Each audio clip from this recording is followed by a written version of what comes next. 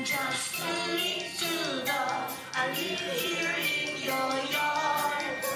Your daughter used to play with me, now I got you on my arm. Sometimes I feel fucked up in the head. That's when I want to feel.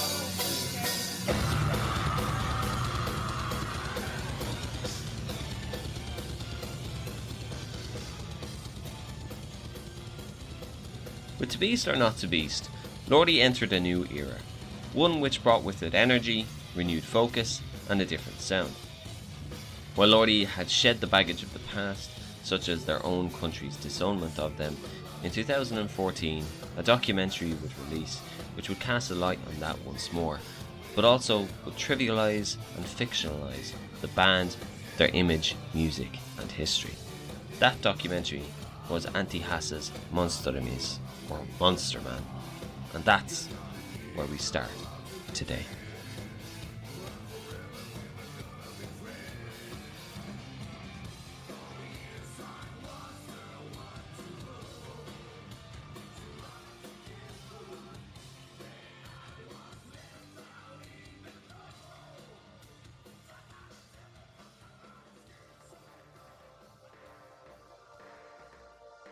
You're listening to Season 2 of Monsters of Rock, The Lordi Story, a True Metal podcast production. I'm your host, Matthew Kessie, and this is the final episode of Part A, Evolution, Episode 4, Scare Force 1.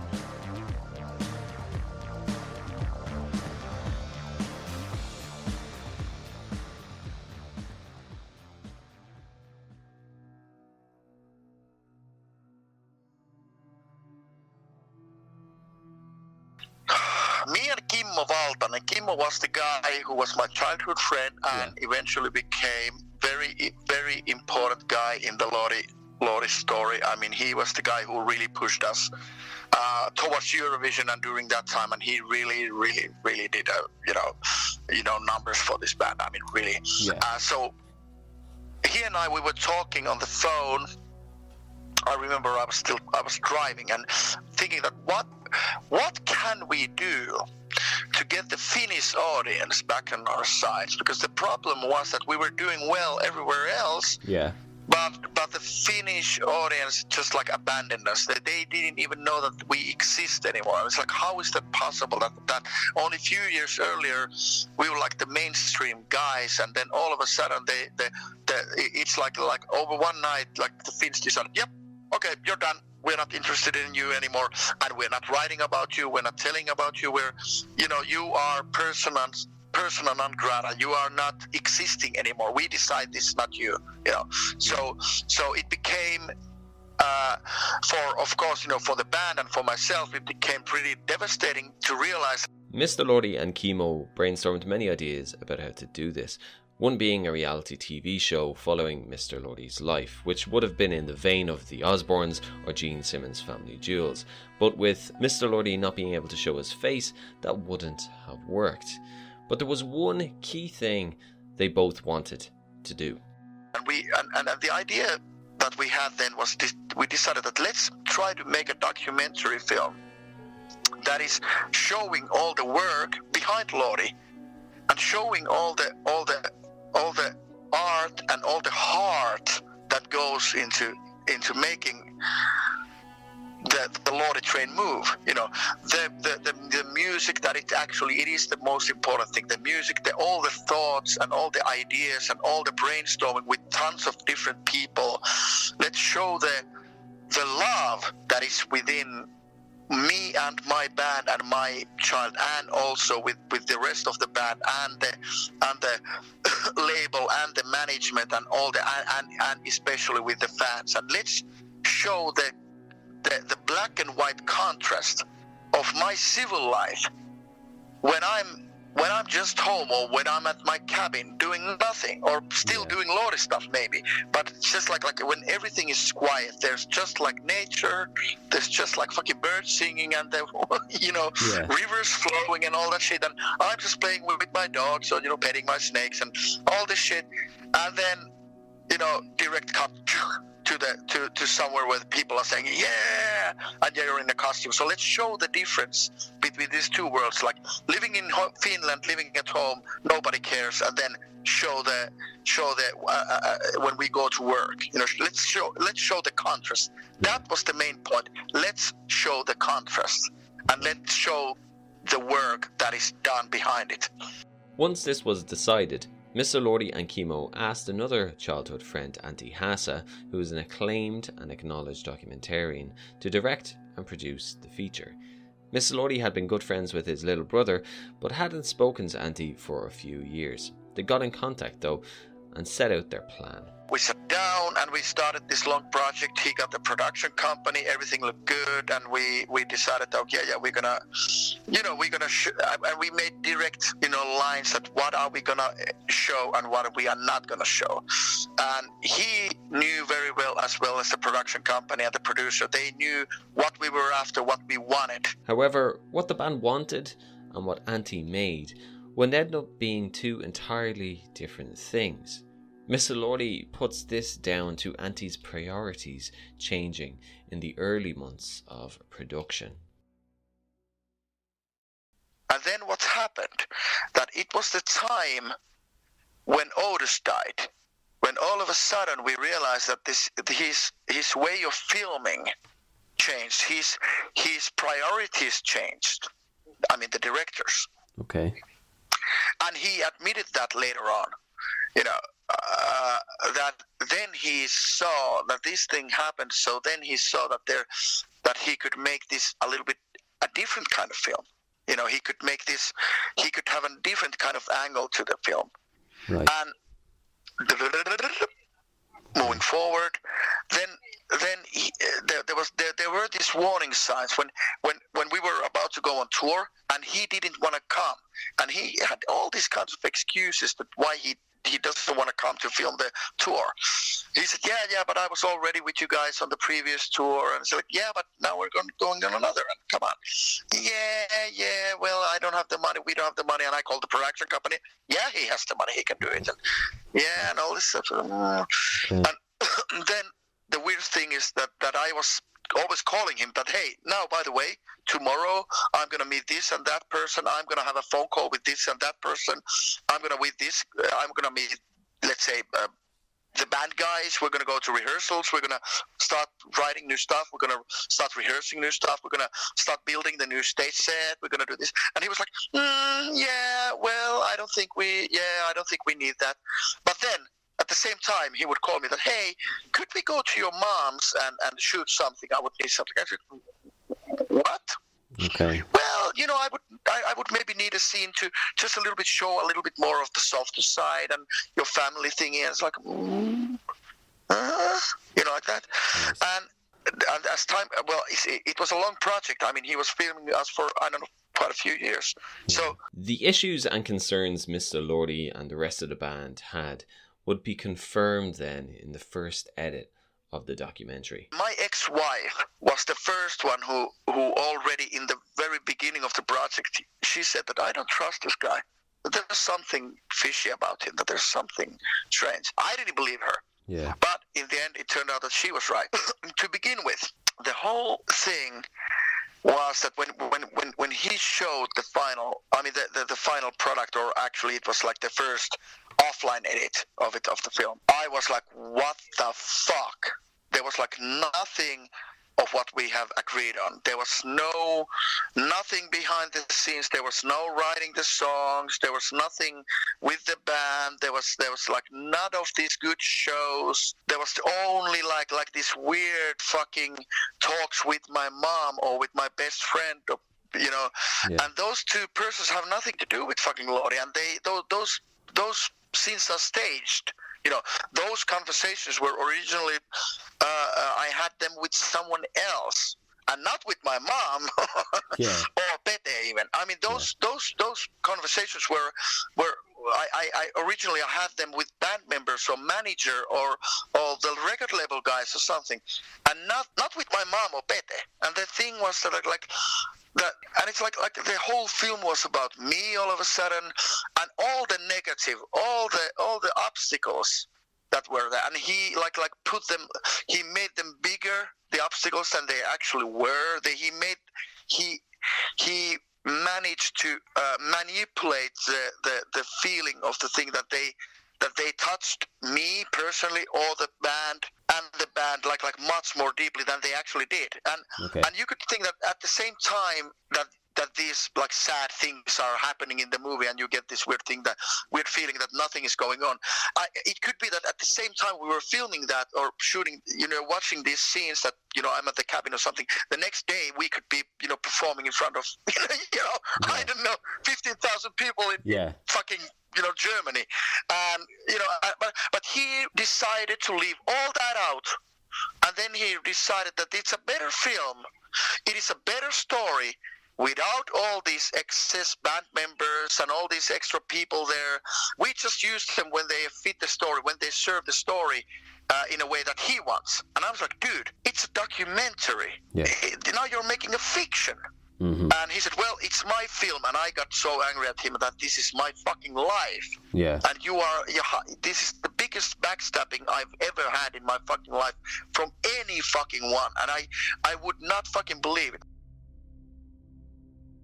The Monster Man documentary would eventually release in 2014, and despite Mr. Lordi and the band's request, Antti Haase kept the documentary pretty much untouched from that first edit.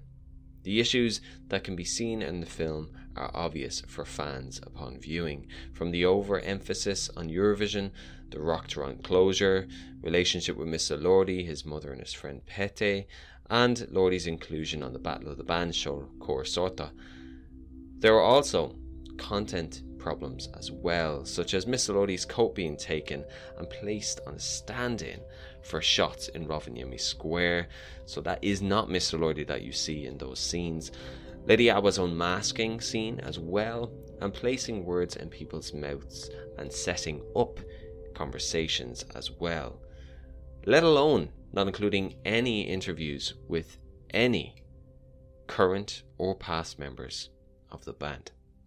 This all then led to Lordi, their management, and the record label boycotting the film.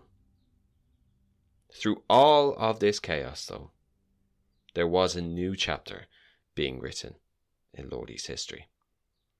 And that chapter was Scare Force 1.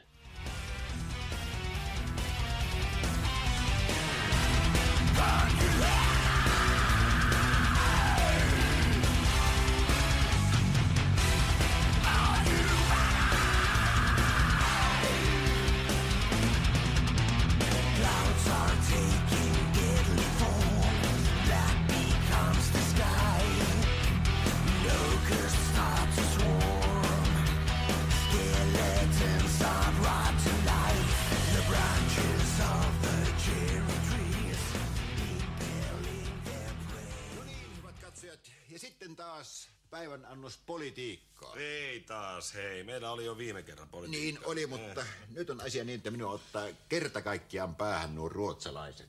Kumpaan päähän? Turkokin. Nyt tulee kato politiikkaa eikä mitään semmoista lääketiedettä. Niin. Nimittäin tämä ruotsalainen kehtas väittää mulle, että me suomalaiset ollaan suomituttu. Lordi, on their previous two albums, headed to Nashville, Tennessee to record them. But with the honeymoon period between Michael Wagner and Lordi over, in part due to the documentary being filmed during that time, Lordi decided to make a change on their next album. This time, they decided to record in Villa, Mesopotamia, in Sarkijärvi, Finland.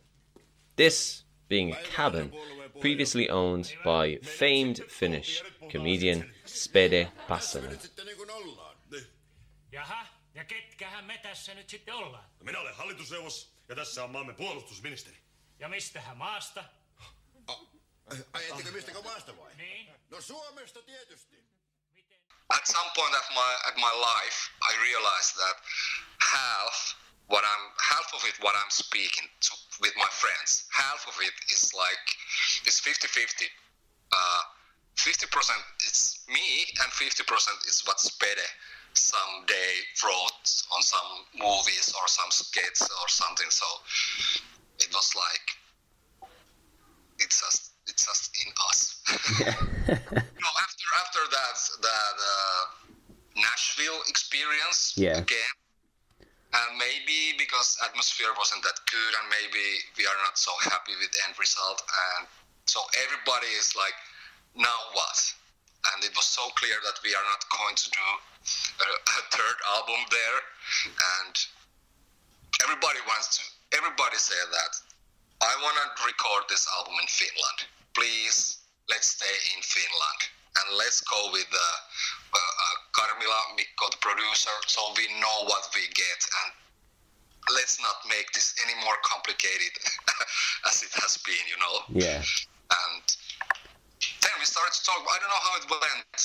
Well, I know how it went, but I can't remember. But me and Mr. Lordi, we talk about possible places where we could record it. And somehow this, you know, comedian, old summer Karis was on the table, and we were like, okay, that's it. So that was different. That was so relaxed, very, very, very like needed change after Nashville Music City. Most of the band members would spend their time at the cabin recording Scareforce 1 with producer Mikko Karmila, apart from Mana and Ox, who recorded their parts at Finnvox Studios in Helsinki, this being due to the logistics of getting equipment to the northernmost part of Finland. With the ever-evolving nature and sound of Lordi's music, trying to develop their style while also maintaining the essential elements of Lordi for their fans is a hard balancing act. It's melodies. That's it. Right, okay. It's view, well, how to make it like, I think it needs to oh my god, how should I say this? It's you gotta have a sing-along chorus and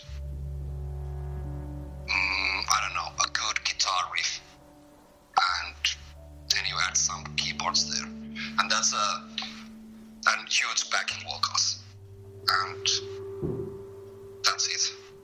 Nice. So okay. So like if you talk about Scareforce 1, the title track, okay, it's Lordi, yeah, but it's not where the Lordi heart is, I would say. Okay. You know, it's because it's this. Well, it's nice to have different kind of songs, of course, but this band is Would You Love a Monster Man? This is what it is all about. Yeah. Of course, we can do Scareforce 1 kind of songs and, you know, try different producers and whatever, and make it heavier or darker or whatever. But this is my opinion. I know there are a lot of fans who likes Headache album, and there are some songs that, okay, really? Why? Okay.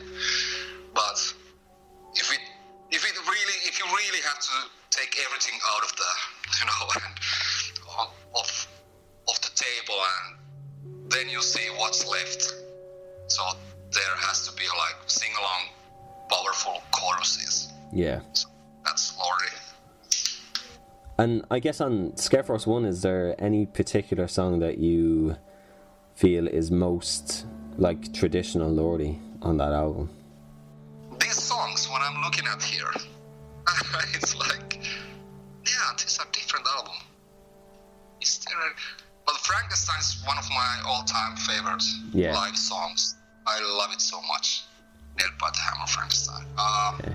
Well, this is totally different when you look at it. Yeah. I have to answer, no, there is no Would You Love a Monster Man on this album. Right, okay. And get with Nailed by the Hammer, Frankenstein, what is it about that song that you enjoy to play live? It's just, well, the riff. The riff of it, okay. How the whole song starts. It's like, this is like a fast AC/DC train, you know. It's like this song goes like, it's like punch in the face.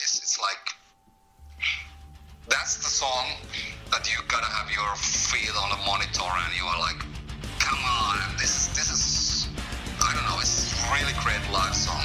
Yeah.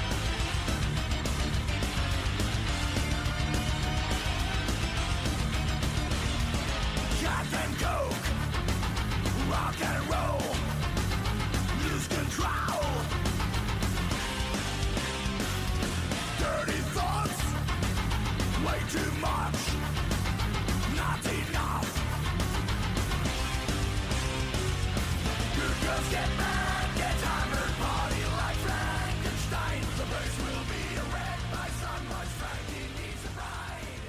Show no control, get hammered. Lordi's A&R manager, Janne Halmkrone, throughout his time was continuing his work with the band, working alongside Mr. Lordi to help with the album layout and song selection process. The album structure from this point forward becomes an interesting feature as it starts with an atmospheric track, SCG7, Arm Your Doors and Crosscheck, but also ends with one too called ETA. Like every album is a bit different, but I'm such an old guy that I still think of vinyl albums, like side A and side B. Yeah. And I like to make the album flow in a way that you have to, in the middle of the album, you kind of have to get up and go and turn the vinyl. And so there's that kind of rhythm for the whole running order. And of course, with Lordi, there's always the first track, the intro track, and then we kind of want to surprise people with the first song in a way. There's always it has to be some kind of statement, the first song. Okay. And that's about the best that I can explain now. It's always the songs. It's always like you have to hear the songs first, and then you have to make. Yeah, but with Tommy, it's like that. He's almost had like pretty much everything figured out. But then we make the final touches, and we'll probably change a couple of songs here and there. But that's because normally Tommy has a very strong idea of what the album is, how he wants to run, from the top to the end, but sometimes it's like I don't know which is better this way or that way, and then I say, okay, let's try this, and that's how we do. Scartic Circle Gathering 7, Arm Your Doors and Crosscheck, as stated, was the intro track to the album. However, fans have long wanted to know what the cryptic message actually means at the start and throughout that track. And the meaning actually refers to an aspect of the recording location of the album. Spede Passanen, to be exact.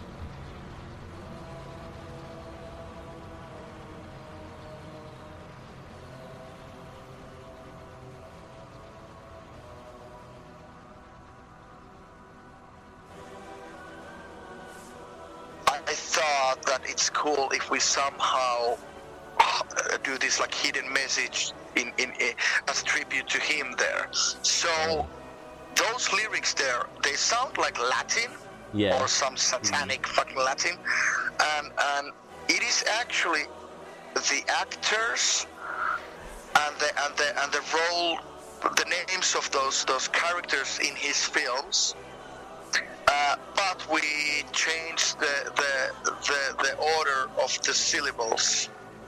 So it's like Spede Passan, and there I think it's Nensapa Spe or something, So I just turned around I just split the words in, in syllables, and then they are like in a different order there. They are like backwards. Right. They are not sang backwards, but they are like that. But the syllables are on every sentence or every word are like in a backwards order. Okay. That's what it is. And I thought that it's easy to decipher it. For a Finn that it's easy to actually realize what it. But if you don't know, I guess it's impossible to realize. When we look at the conclusion of the album, we find the dramatic outro track, ETA, at the end of the song, Sir, Mr. Prezi Death Sir. Ralph Ruiz features on this as the pilot, Captain Ruiz.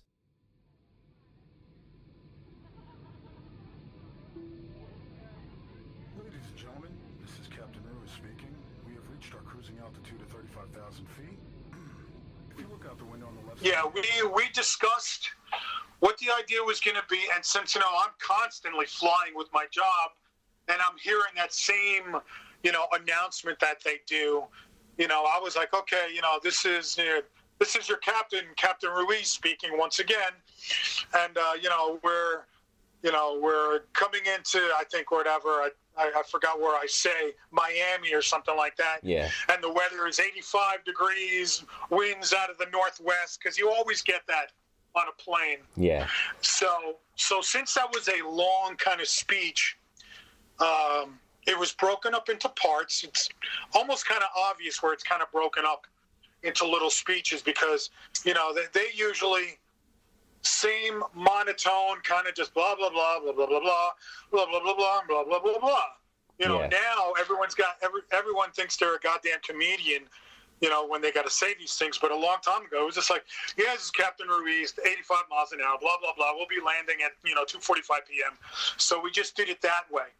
Right. And then, so then that's when we started thinking, what would a captain of an airplane really want to say? Yeah, these drunken idiots, these annoying pain-in-the-ass kids and all that stuff, and me having two great-looking stewardesses, which obviously they ended up coming out on the road and being background vocals. Yeah. Katya Avinen and Rita Aipaya, which I'm probably saying wrong, so Katya and Rita, I apologize for that. So they came out on the road, and, we were like, oh, yeah, the last thing I'm going to say is, meet me in the lavatory because I'm going to have some fun with them. Yeah. So I ended up coming out on the road. For like a week with them, and I actually played the Captain Ruiz character on the German shows like Cologne, a couple of other spots. And in fact, it was videotaped by a really, really cool Lordi fan. I gave her my camcorder right in front, and she recorded the whole me saying the speech. And anytime I've done this speech, it's basically been the recorded saying of what's going on. So, so with that, I just went out and had like a little headpiece to make it look like I'm speaking. I had the costume of an airplane pilot. Yeah. And I just lip synced. I just mouthed the introduction, and also once again did a couple of background vocals on some of the songs for that album. Scare Force 1 also features a song influenced by a real-life experience of Mr. Lordi's. That song being House of Ghosts.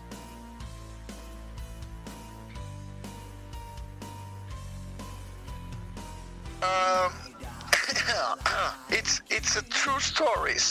They're true. I mean, those things in House of Ghosts, I'm talking about my home. All the lines, every single line in that song is true. It's like,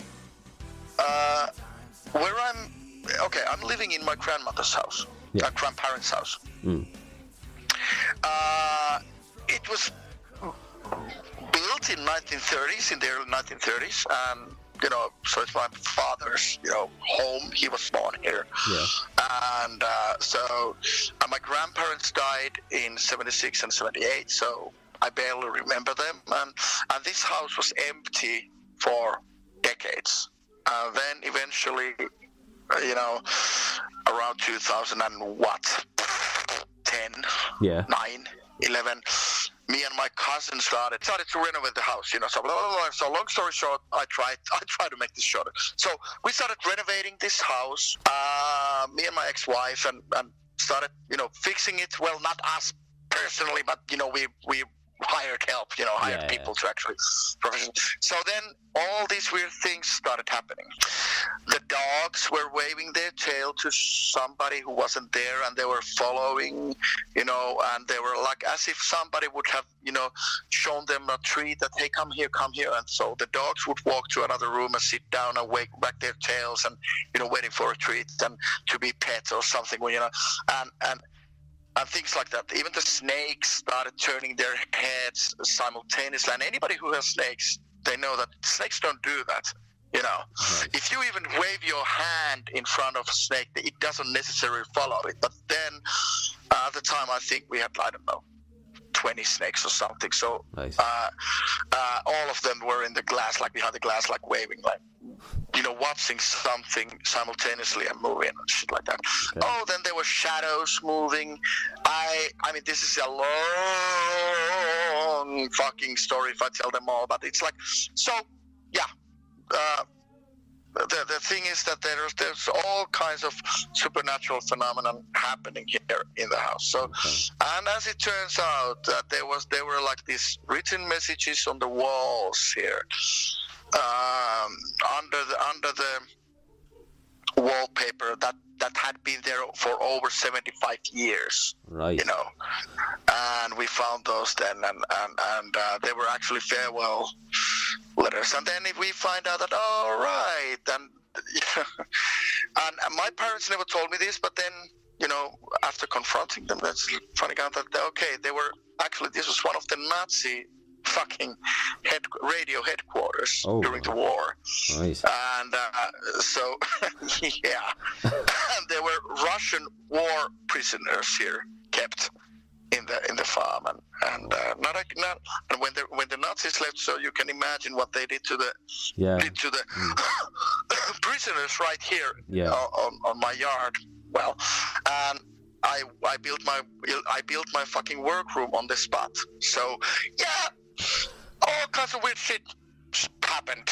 You know, there are a lot of things. So everything in House of Ghosts is about my home. It's about my fucking house.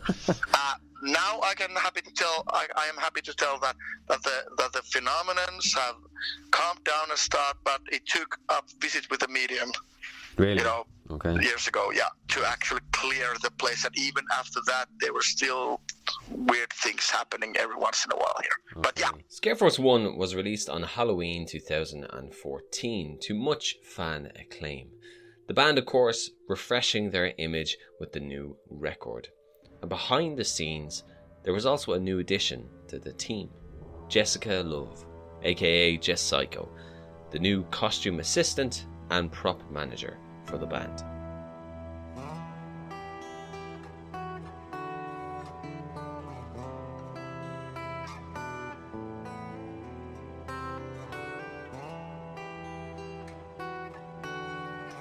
I liked Lordi, and I think they looked cool when 2002 Right.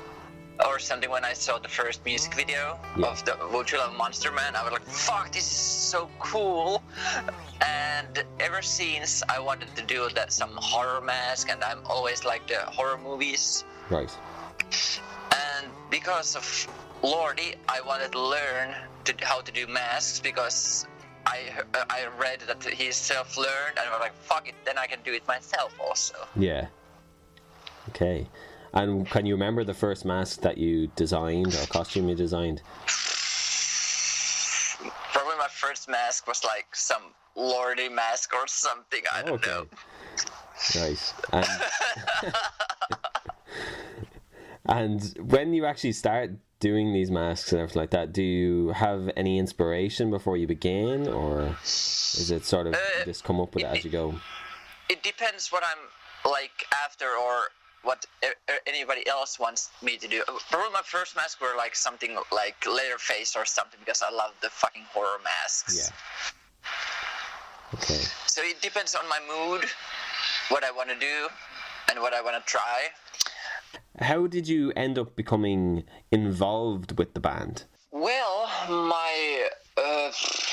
it was after some gig of Lordi. My friend gave his like business card for him, because he drew some comic things, and he wanted to draw some comics for Lordi. Right. And he got to work. He drew at least one comic, and draw something else also for Lordi. And years after that, he moved to the Rovaniemi, to the art school. Okay. And he got like friends with Lordi, and one day in some day he just called me and like, hey, do you want to come and help with the costumes? Right. Like there was some like photo shoot for the Scare Force 1. Right. And they were late, like always, and they needed help. And he has asked, like, from Mr. Lordi that I have one friend who is big Lordi fan, and he could help, and she's good making masks and stuff. And Mr. Lordi was like, oh my God, some fan coming around, like, oh no. And I put my best clothes on, put my makeup on point, and went there, and they were like, holy shit, why didn't you tell that it's a girl? And and I was also pretty good at doing my job. Right, okay. So I helped with painting the costumes on that photo shoot for Scare Force 1. Right. That was my first contact, like real contact, and I thought that I'm good at doing stuff, and they were like, okay, cool. And then I helped making some props for that tour also. And it's just, because I have pretty similar like mind with Mr. Lordi. We like same things, and we have same kind of taste for the horror and movies and music, and well, nowadays I've learned like old Kiss and stuff. Yeah, the brainwashing works. And then when you obviously went to see the band that time and met them, I guess you were pretty nervous being a fan. Well, I was, because I was like, okay, this is my chance, because I always wanted to do something with Lordi. That was my childhood dreams. Yeah. It would be super cool to do something with this band. I said that to Mr. Lordi that I will make myself indispensable. Right. Okay. And now I'm here, and now they cannot go anywhere without me. So you've made yourself a very important part of it all. Okay. And that's also the curse for me. With Jesiko now an essential part of the Lordi crew, the band hit the road for their Scare Force tour. And on this tour, Hella was getting showered with gifts from fans as she was pregnant with her first child. That tour was quite, how would you say, jump to an unknown to go on the road being pregnant. So it was quite a risk in a lot of ways for everyone. I had no idea what's coming up, and nobody knew what's coming up. Am I going to be able to even play through the tour? But everything went really, really well, and definitely the fans' support made it a lot easier. In the summer of 2015, Hella went on maternity leave from Lordi. But with the group set to play summer festivals, a stand-in keyboardist needed to be sourced. And with Lordi, you can't just get any ordinary substitute. A character needs to be created. That character and that substitute would be Nale. And, yes. During that period of time, you obviously went away for your maternity leave, but Nale came in, and he took up playing the keyboards during the festivals that summer. When he joined the band, did you have much involvement in him training and teaching him the songs before you went on maternity leave? Actually, didn't. He's quite a wizard with keyboards, so he didn't need it. He didn't need any help. It's been more like he's been helping me out with a lot of stuff later on. Right. He's been involved with, I don't know how many albums now, but he's been like showing me stuff and helping choosing sounds and what kind of keyboards to use and how to even play some, these old school Hammond thingies. I'm like, no clue. So he's been a lot of help later on for me. Okay. But no, I didn't need to show him a shit. He totally has it. He's got it. Nale's arrival into Lordi came about due to his childhood friendship with Lordi's drummer, Mana. Well, as it happens, I've known the drummer since we were like on the 2nd grade. Yeah. Okay, right. So yeah, we've known each other a long ass time. Okay, right. So, and we actually, the funny thing is that we went to the same school when we were studying. I'm not sure how much information I can reveal here without revealing who we are. Yeah. But we went to the same school actually, and where we did meet one other member of the band. This was back in early 2000s. Yeah. And I've known about the band, like, and the inner workings of the band as well, since, ages. Right. Yeah, so I was already up for consideration for the band actually way back in when Enery left. Oh, right, okay. That's right back. So that's a small bit of trivia there, but unfortunately it didn't work out back then because I'm not a girl. Yeah. What a shock.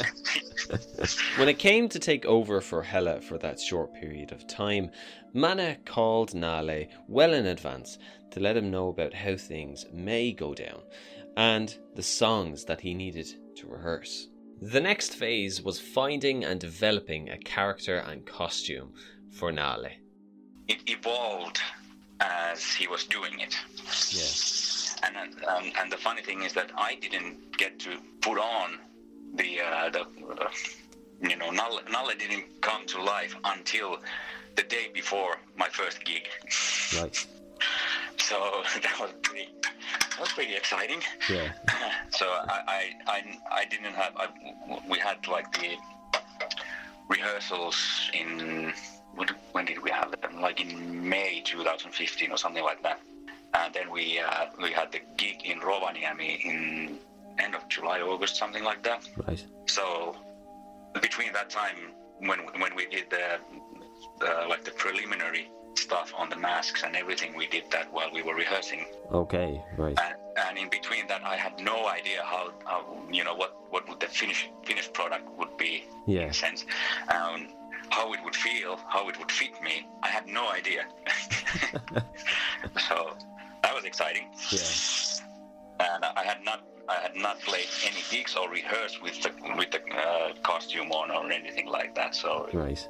It was quite interesting. And but yeah, it kind of like came about like which it just started applying it, and then kind of like at some point it looked, well, it kind of looks like a lizard or something. Like let's how would that, if we give him teeth, how would that look like? And then it's like, oh wait a minute, it looked like somebody slashed his face open. Okay, now it's, and I don't know, at some point I think it was our prop girl came in to see it, and she was like, no, there we go, okay, and that sealed it.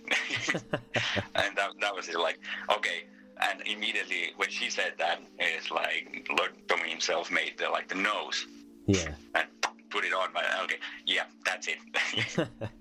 And so then it became like this whole, then it started to have the character, right, in a sense that it became this toy teddy bear that was Hella's toy teddy bear that was like tortured and mutilated, and it's not been officially, I don't know if there's any official description or whatever, but that's what I've been toying in my head, right, at least.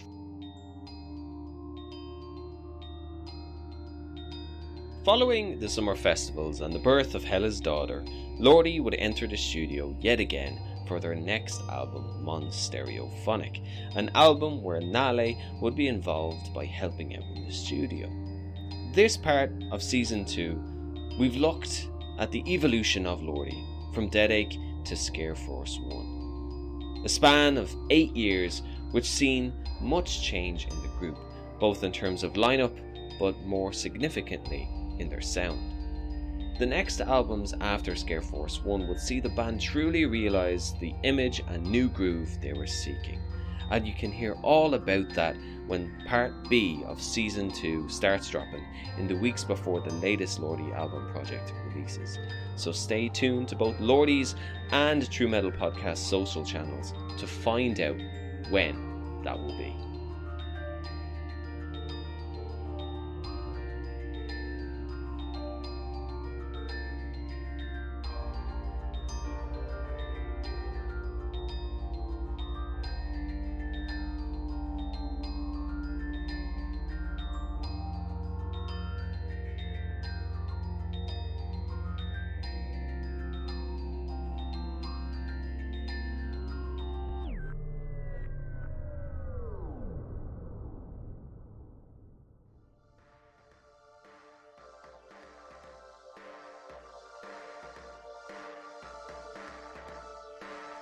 Monsters of Rock, The Lordi Story is a True Metal Podcast production. The show is presented, produced and written by Matthew Kessie. Head to True Metal Pod's social channels to keep up to date with the production.